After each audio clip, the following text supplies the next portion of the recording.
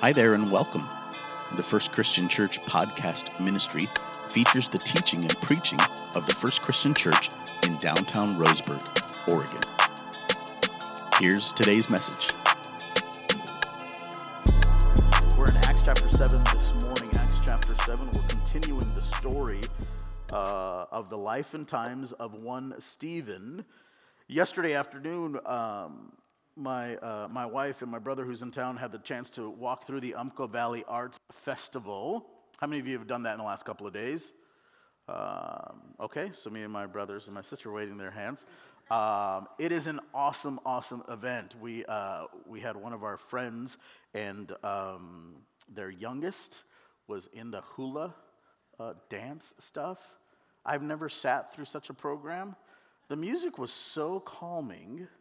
I was about falling asleep by the end of this event, but as we were walking around, the Umpqua Valley Arts Festival kind of is like this opportunity where they have all these different pop-up tents and different people who have made things get to bring their items and sell them to the community. So things that they have made, they've crafted, they're built, they've sewn, they've quilted, they've forged, that they've baked, and they get to sell them to the community. And so at first glance, as you look around and you might see a piece of art or jewelry or clothing, and then what I like to do, especially with art, with things that are painted, with things that are forged, I like to think, I wonder what that costs, right?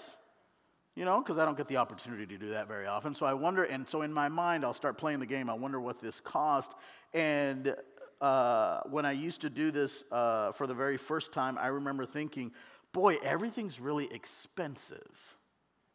Because you don't take into the cost of the time it takes to learn the trade. We don't think of the time it takes to master a trade, to get good at it. And so we know the cost of everything, and yet as a society, sometimes we don't know the value of things. I was thinking about cost and value as we were walking home last night, and I thought to myself, we know the cost of everything and the value of nothing sometimes, so what does it cost you to live your life? And what value does your life have? Scripture reminds us this way. In James, he says this, how do you know what your life will be like tomorrow? Your life is like the morning fog. It's here for a little while, and then it's gone. And so what does it cost to live our life? What value does our life have when it's all said and done? Today we're looking at the martyrdom of Stephen, and we're going to pick it up in verse 51 as we get started today, where Stephen declares, "You stiff-necked people, uncircumcised in heart and ears, you always resist the Holy Spirit as your fathers did, so do you." That's quite a verse to begin a Sunday morning with. You stiff-necked people, you uncircumcised in heart and ears, you always resist the Holy Spirit. Stephen's been accused of what? Blasphemy, right? This is this Bible word that means you're speaking something that goes completely contrary to what we believe. It's the act or offense of speaking sacrilegiously about God or sacred things. It's profane talk against God. So he's been accused of speaking blasphemous things about God, about Moses, about the Torah, about the temple. And so chapter 7 is devoted to Stephen's sermon, his defense. And remember how he begins his defense? He begins it with these words, fathers and brothers, right? He starts with common ground. He builds the case for his defense, but in doing so, he finds common ground with those he's talking about. And he starts with this common ground as he shared with the accusers. But as he's delivering his defense, we come to verse 51, where he now begins to share and declare the truth. The truth about who God is, the truth about who they are, and the truth about how they had rejected God. If you're following in our notes, while it is vital that we defend our faith by sharing the common ground we have, our relationship should always lead to a declaration of truth about who Jesus is. We do no favors by allowing people to wallow in the falsehoods for the sake of preserving relationships. Now, hear me. Last week we talked about how important it is to establish common ground when we defend our faith, and I stand by that. But at some point, our lives should live out the truth of who Jesus is. Stephen continues in verse 52, and he says this, "Which of the prophets did your fathers not persecute?" In other words, you had people come up all through history, and every single time you rejected him. You rejected Moses when he first came on. You refused and rejected Joseph, David, all of these pillars of our faith. At one time you rejected, and what he's saying to them is, so you do reject Christ. He says this, "Which of the followers did your fathers not persecute? And they killed those who announced beforehand the coming of the righteous one, whom you have now betrayed and murdered, you who received the law as delivered by angels and did not keep it." You can kind of imagine the angry whispering among the council now as Stephen's history lessons begin to take a turn. He wasn't preaching blasphemy. He was simply warning against any implied restrictions of God in the temple. They began to put a higher view on Moses than God. They put a higher view on the Torah, the first 5 books of the Bible, than God. They put a higher view on the temple than God. And so when it came time to embrace God's Son, Jesus Christ, because they had elevated Moses so high, because they had elevated the Torah so high, because they elevated the temple, all of their traditions so high, Jesus Christ was no match for their traditions. Stephen saw this and knew they were rejecting the Holy One. And he takes the sharp knife of the word and rips up the sins of the people, laying open the inward parts of their heart, the secrets of their soul. Stephen Strong's word towards the Jewish leadership was reminding them and us that oftentimes those who do not learn history are doomed to repeat it. You ever see your children start making decisions that you remember making? And you remember how they might have turned out? And yet at some point, we kind of have to let that generation make those mistakes. Throughout Israel's history, there were a number of instances when God's people reacted to God's message and messengers harshly. And so chapter 7 begins with the high priest asking Stephen directly about these accusations. And now he's defending his faith. And in the verse we just read, he basically lays out for them their current standing. Number one, you are stiff-necked. This means you are stubborn. You're unwilling to bend. You're unwilling to consider an alternative point of view. You're unwilling to rethink things. You are stiff-necked. How many of you can identify from time to time in your life you might be a little stiff-necked? How many of you it's the person next to you? Just, there we go. Stop pointing. Right? He's calling them as a group of people stiff-necked. In other words, unwilling to bend, stoic, unwilling to change. He also calls them uncircumcised in heart and ears. Now, we don't understand this kind of imagery because we don't talk like this, but what he's saying to them is this: they were spiritually dead. They had not yet identified with Christ with their heart and their ears. And then he also said, you're always rejecting or opposing the Holy Spirit. You're always rubbing against this new gift to us, this new advocate, this new comforter in our lives. You are opposing the Holy Spirit. That voice inside of you that leads you towards compassion, that leads you towards grace, that leads you towards repentance. For some reason, you've been stiff-necked, you've been unwilling to change or to bend, you have been uncircumcised in heart and ears. In other words, you're not willing or able to be spiritual about these things, and so you are ending up being opposed and rejecting the Holy Spirit's voice in your life. And so Stephen's point is this: as Israel was in his history, so are you today. God gave you the law, but you have not kept it. And it must have offended the council. Stephen's message was true, it was accurate, And God would use Stephen's voice, his life, and his impending death to showcase to them the error of their ways.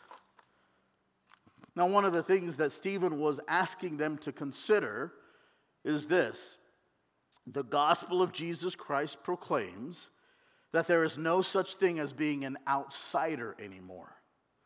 The gospel's for everyone. So the way he was asking them to consider it is this: Moses was important. The Torah was important. The temple was important. But we now have a new covenant with our risen Lord and Savior. And it's not just for us anymore. It's for everyone. Aren't you glad that the gospel is for outsiders? There's no such thing as an outsider anymore. We're all included. Now, here's the thing. You may not feel like you are included, but you are. And our emotions may lie to us, but you are included in the gospel of Jesus Christ. Now, the whole idea behind a permanent stationary temple was this: God's presence is right here, and in order to get to God, you must come here. So the Jewish people were used to the temple being the epicenter of their faith. In fact, if you wanted to get to God, you had to come to the temple. Now, this is how they reacted when they heard these things. When they heard these things, they were enraged, and they ground their teeth at him. I believe the King James Version says they gnashed their teeth at him. The idea of gnashing at him with their teeth can't help but remind us of the imagery God uses to describe hell. 7 different times in Scripture, Jesus describes hell as a place of weeping and gnashing of teeth. Now, understand, these men were successful, they were prominent, they appeared to be religious, they were knowledgeable, they knew the traditions of the day, and yet they were rejecting God and associating themselves with this idea of being opposed to the Holy Spirit. They began grinding or gnashing their teeth before Stephen finished his sermon. And all they could do in their frenzy was to get angry. I think Stephen's response here is so enlightening here. So here he is sharing common ground with them. He gets to the point where he declares who Jesus is and what he has done, but also shares the truth about their posture towards Jesus. And in that moment, they're enraged. They are gnashing their teeth. Verse 55, his response: but he, full of the Holy Spirit. The alternative to being full of the Holy Spirit is to be full of yourself, right? He, full of the Holy Spirit, he gazes into heaven and saw the glory of God and Jesus standing at the right hand of God. And he said, behold, I see the heavens opened and the Son of Man standing at the right hand of God. You see the contrast in behavior here? You see, the crowd is angry. They're enraged at hearing this declaration about who Jesus is, hearing this declaration about where they are in relationship to the Holy Spirit. They're enraged. They're gnashing their teeth. They are working themselves up into a frenzy. And Stephen's response, because he's full of the Holy Spirit, is to pray in this moment. There's a calm there. There's a great contrast of behavior. And the fact that Stephen was full of the Holy Spirit shows the source of his courage, wisdom, and power in preaching. And for Stephen, don't miss this, prayer became the bridge between panic and peace. Prayer became the bridge between panic and peace. There's just going to be moments in our life where panic sets in, where the fear of what's happening, the anxiety, the cares, the pressures of the day are so weighted down upon you that panic settles in, and we wonder how we get from panic to peace. How do we get that peace that passes all understanding. In other words, that peace that doesn't make sense, that it's hard to articulate, that shouldn't be possible. How do we get from panic to peace? It's the bridge of prayer. It's the act of allowing ourselves to acknowledge there are things out of control. Someone said to me on the way to church, last Sunday, right before church, someone said, Daniel, I was asking about the last 2 or 3 weeks of their life, and they have some stuff going on, right? Some health stuff, some other stuff. And they said, well, Daniel, I know God doesn't give us more than we can handle. And in that moment, I said, well, sure he does. How many of you have been at a point in your life where life has thrown you way more than you can handle? Right? I mean, time and time again in our life. You think about children who have gone through abuse at a young age. Sure, they have received way more than they can or should be able to handle. You think about those who are just marginalized and don't have all the opportunities that others have. You think about those who are financially just behind the 8 ball and the bills outnumber their income, and the income isn't even all that steady. Sure, you get way more than you can handle. The idea is not that life doesn't give you more than you can handle. That's the reason we have God.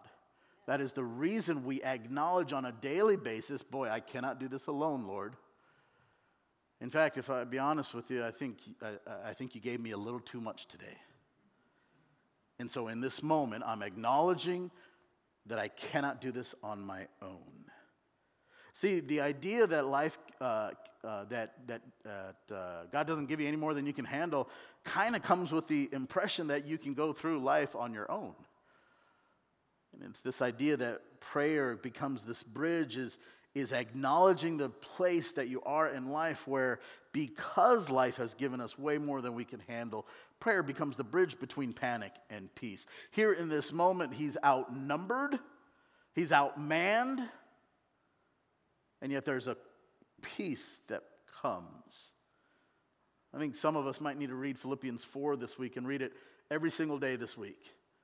And think about rejoicing in the Lord. Thinking about in every circumstance, we're going to give thanks. Thinking about that, we're going to be content with whatever we have. We're going to think about these things, these 8 or 9 attributes of thinking we're going to do these things. And embedded in Philippians chapter 4 is this idea that we're going to bring everything to God in prayer and not be anxious for anything. Because prayer becomes that bridge between panic and peace. Now, it's difficult to unpack exactly what Stephen saw here. It's significant, I think, to note that Jesus is standing in this position. Most of the time in the New Testament, after the resurrection of Jesus Christ, the imagery that the New Testament writers use is that Jesus is sitting at the right hand of God. But here he says, behold, I see the heavens opened, verse 56, and the Son of Man standing at the right hand of God. As opposed to the more common description of him standing, he's standing. And I believe perhaps it means he is standing, witnessing before God about the one who has witnessed for him on earth. Scripture tells us that whoever confesses Jesus before men, him will Jesus also confess before the Father who is in heaven. We read on in verse 57, it says this, they cried out with a loud voice and stopped their ears and rushed together at him. This is a mob scene. There's nothing that's orderly about this anymore. It's interesting because in the last few chapters, we've seen orderly opposition to the gospel.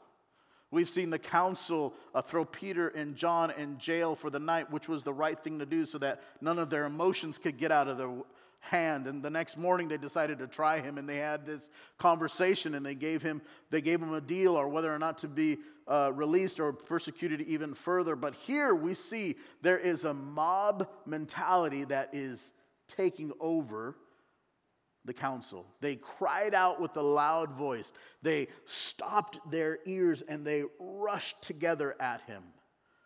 Verse 58, they cast him out of the city and stoned him. And the witnesses laid down their garment at the feet of a young man named Saul. When Stephen declared that Jesus was standing at the right hand of God, he evoked the name of the one they were guilty of crucifying. They evoked the name of the one who was greater than Moses, who was greater than the Torah, who was greater than the temple. And in that moment, their fury was out of hand, and so they rushed towards him quickly, violently together. All through the account of Stephen, we've seen these similarities with his life and death to the life and death of Jesus Christ. When Jesus, before the same body of men, declared that he would one day sit at the right hand of God, they had the same rejection and sealed his death as a blasphemer. Now, the reaction seems extreme, but it's typical of those who would reject Jesus. They wailed in agony. They covered their ears at the revelation of who Jesus is. The Bible says the ancient Greek word used in this scene is the word hormao. It's a word used to describe a mad rush of the herd of swine in the gospel. You know the story. There's a man who was taken over by demons. And when Jesus rushed to his aid in Mark chapter 5, he cast out those demons into a herd of pigs, and those pigs, under the control of those demons, wound up in a frenzy and tossed themselves off of a cliff. This is the same scene that Luke is describing. It's an out-of-control mob rushing at Stephen. Now, the extent of their rage shown by the execution of Stephen was done without regard to the Roman law. According to Jewish custom, there would need to be a confession from the criminal. Stephen proclaiming Jesus at the right hand of God was that confession. They would then strip the criminal from their clothing. So they would strip the criminal before their clothing. They would be bare naked before their accusers. And then they would take that criminal and go to a height that was at least twice the criminal's height. So from 12 feet perhaps, they would go to a height and they would drop that criminal from behind so that he would fall face forward. People would rush down after he's thrown off this height, and they would rush down and turn him over to see if he was dead. And if he was, that was sufficient. If not, the second witness appointed by the mob would take a stone and drop it on his heart. And if this caused death, that would be sufficient. If not, then the congregation of witnesses would stone them, the criminal. This is the event that happened. So he's been thrown off a cliff, presumably according to Jewish custom. Well, first he was stripped naked of his clothes. Then he was dragged to a cliff. Then he was pushed off a cliff. And then one person stoned him. And now, verse 59, we pick it up where it says, "And as they were stoning him, he called out, 'Lord Jesus, receive my spirit.'" Now, the utterance of Stephen at his death deliberately echoes the words of whom? Boy, this is the words of Jesus. Do you remember this? On the cross, with a loud voice, he cried out, "Into your hands I commit my spirit." We read on in verse 60, "And falling to his knees, he cried out with a loud voice, 'Lord, do not hold this sin against them.' And when he had said this, he fell asleep." Stephen's life ended in the same way it had been lived, in complete trust in God, believing that Jesus would take care of him in the life to come. It's been said that the fires in olden days never made martyrs, it revealed them. No hurricane of persecution ever created martyrs. No one rushes to become a martyr. But in those cases of severe persecution, it does reveal the faith of martyrs. Stephen was a martyr before they stoned him. He was the martyr who sealed his testimony with his own blood. Now, the text describes the passing of Stephen as tenderly as possible. Instead of saying that he died, Luke writes down that he fell asleep. I think with the idea that he woke up in a much better world, in much better company. The record of Stephen's defense and martyrdom is to give us the last preaching of the early apostles in Jerusalem. Stephen's own history is the continuation of the history which began by God's revelation, and it leads to the preaching in Samaria and beyond that we'll uncover in a few weeks. We make our way to Acts chapter 8, and it says this: Saul approved of his execution. And there arose on that day a great persecution against the church in Jerusalem, and they were all, what's that next word? Scattered throughout the regions of Judea and Samaria, except the apostles. So we're introduced to a new character that we'll spend much of our time with in the next few weeks and months, and at this rate we're going through the book of Acts years. We're introduced to Saul. Saul didn't do the executing himself necessarily, but it was Saul who stood there as a supervisor of the operation, you could say. In Philippians 3, Paul said of his life before Jesus that he was so zealous in his faith that he persecuted the church. And Saul's supervision of the execution of Stephen was just one example of this persecution. He consented to Stephen's death. But the English translation there is probably not strong enough. The idea behind Saul's action is to approve with the idea of being pleased with. Some people are reluctant persecutors. Saul was not one. He took pleasure in attacking Christians here. Saul, whose name would become Paul, later came to deeply regret the persecution of the church. He described himself as the least of the apostles, not worthy to be called an apostle, no doubt because of some of the actions he took. In fact, in Acts chapter 26, we'll get to at some point, Paul describes what he regretted most. He said this: I punished them often in every synagogue and compelled them to blaspheme. Being exceedingly enraged against them, I persecuted them even to foreign cities. Paul didn't know it, but his actions actually furthered the gospel. Because of his persecution to those apostles on Acts, we enter phase 2 of the book of Acts, where not only is the church starting, but now it's scattering out through the region. The floodgates of persecution were now open against the Christian. Stephen was now an example to the religious elite. By the way, persecution still happens today. In a few months in the fall, we'll take a Sunday and devote it to speaking about and praying for the persecuted church worldwide.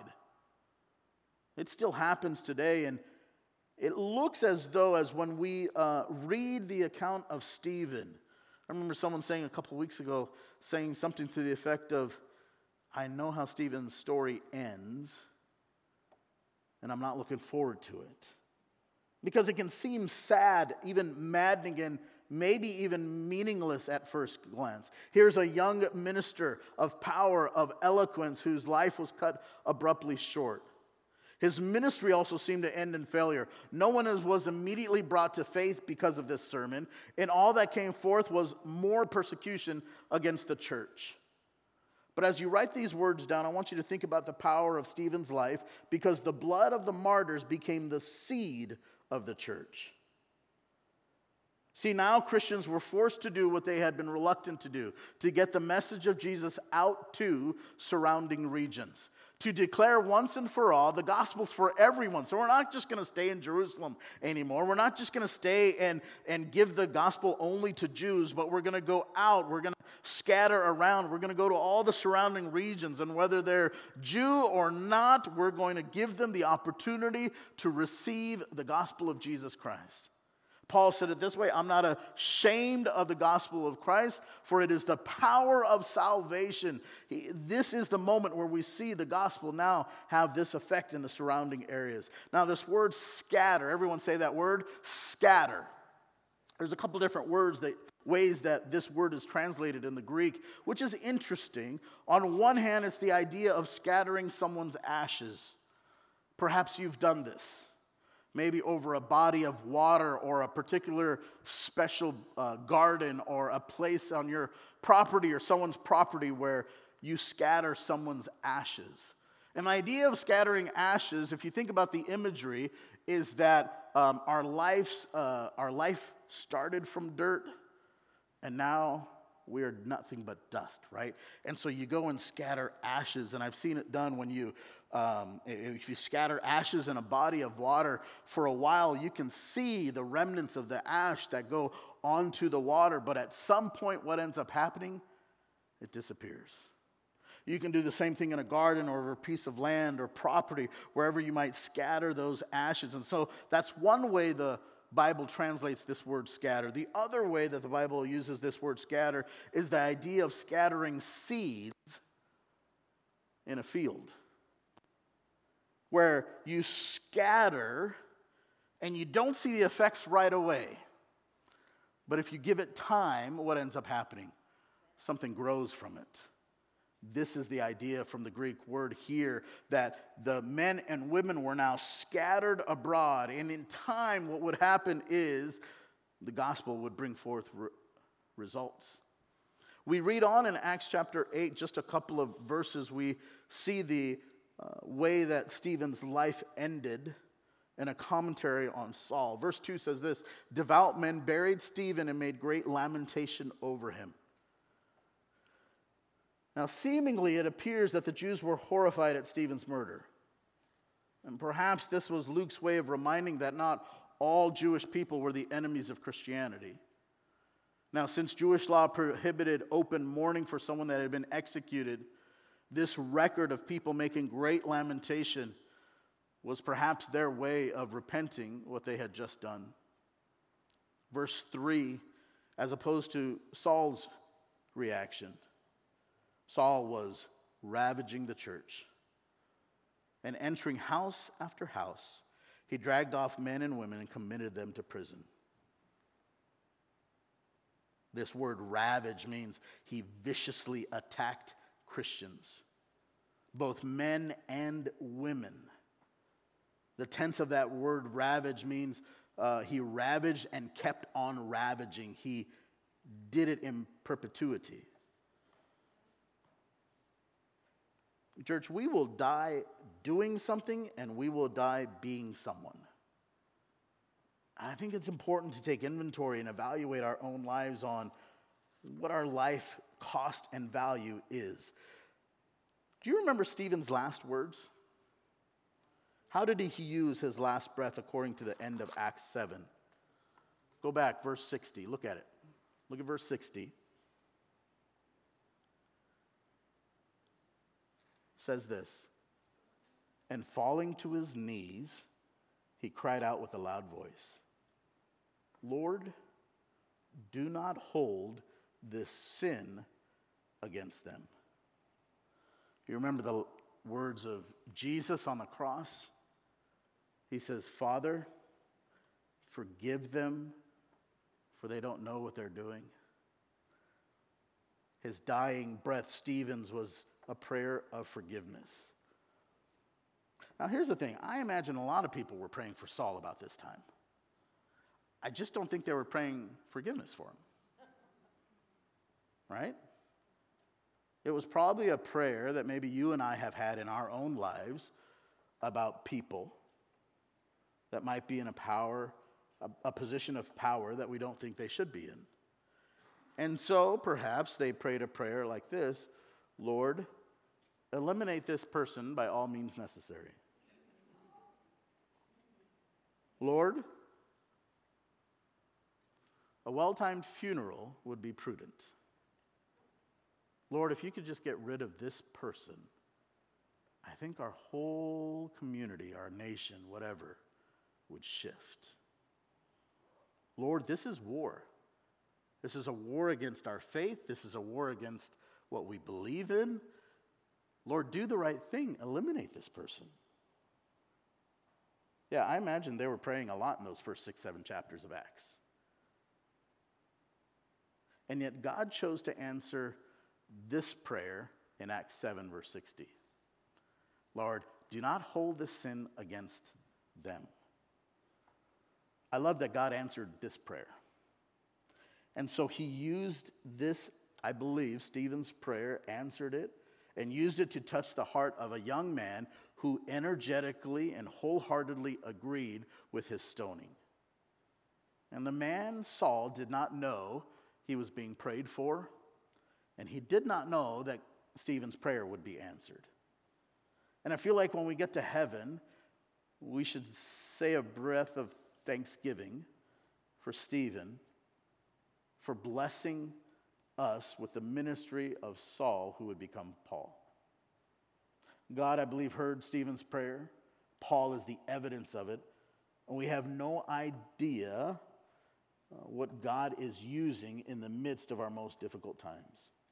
Augustine said, he's an early church father, you could say. Augustine said this: if Stephen had not prayed, the church would not have had Paul. I don't know if I'd go to that extent necessarily, because God uses and works in a lot of different ways. But I think the most impressive thing here is that Stephen displayed the same forgiving attitude that Jesus had on the cross. He asked God to forgive his accusers and made the promises loudly and publicly. Now, here's the thing. We could end today's service a lot of different ways. We could talk about Corrie ten Boom. How many of you know the story vaguely of Corrie ten Boom? It's an amazing story. I highly encourage you to Google it and read it, or listen to the audiobook of Corrie ten Boom's life. An amazing story of willing to die for her faith in unbelievable circumstances. I could end today's message with the story of Jim Elliot and Elizabeth Elliot and the missionaries and how their lives were sacrificed, Jim's and the other missionaries, for the cause of Jesus. I think last year I told the story of the song, "I Have Decided to Follow Jesus," and the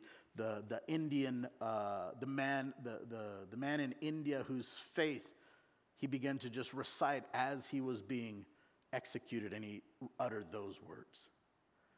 This is how I want to end today's message, though. Just for a moment, I want you to close your Bible and close your notes and free up both of your hands.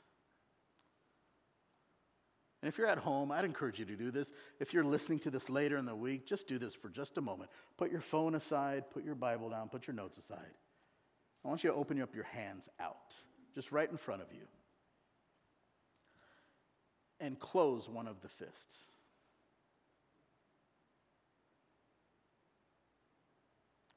We have an opportunity to go through life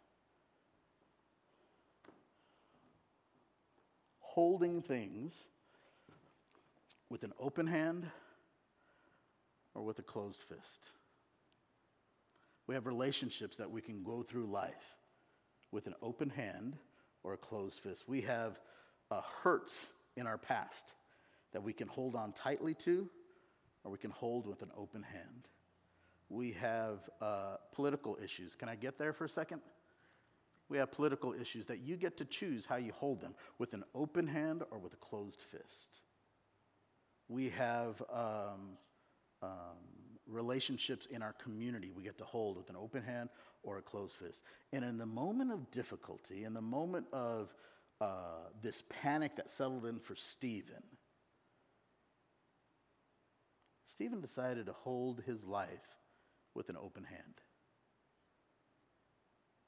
He says, "Lord, in your hands, I commit my spirit. Father, forgive them. Don't hold this charge against them." You know what happens when we hold on to our life so tightly? We lose it. You know what happens when we hold on to hurts and wounds so tightly in our life and we fail to let them go? The strength it takes to hold tightly those things close to our hearts end up costing us emotional bandwidth, spiritual bandwidth, physical toll. And before you know it, if you hold your hands in a fist and you tighten them and you hold them long enough, your hands they start shaking, and you cannot continue that way much longer. And it starts affecting other parts of your body. I did this the other day at my desk just to see how long I could hold tightly my fist. And here's the thing, you'll pass out at one point. I think God wants us to go through life holding the temporary things of this life with open hands. realizing that the prayer, into your hands I commit my spirit, is not a prayer that we pray at the end of our life, but it's a prayer we pray at the beginning of our day, right? And so you get up in the morning and you say, Father, with open hands this week, I commit my spirit to you. All the breath that I have left, I'm committing to you. In fact, I'm holding this day with an open hand. So when that interruption comes, I'm going to choose to believe this interruption is going to be okay.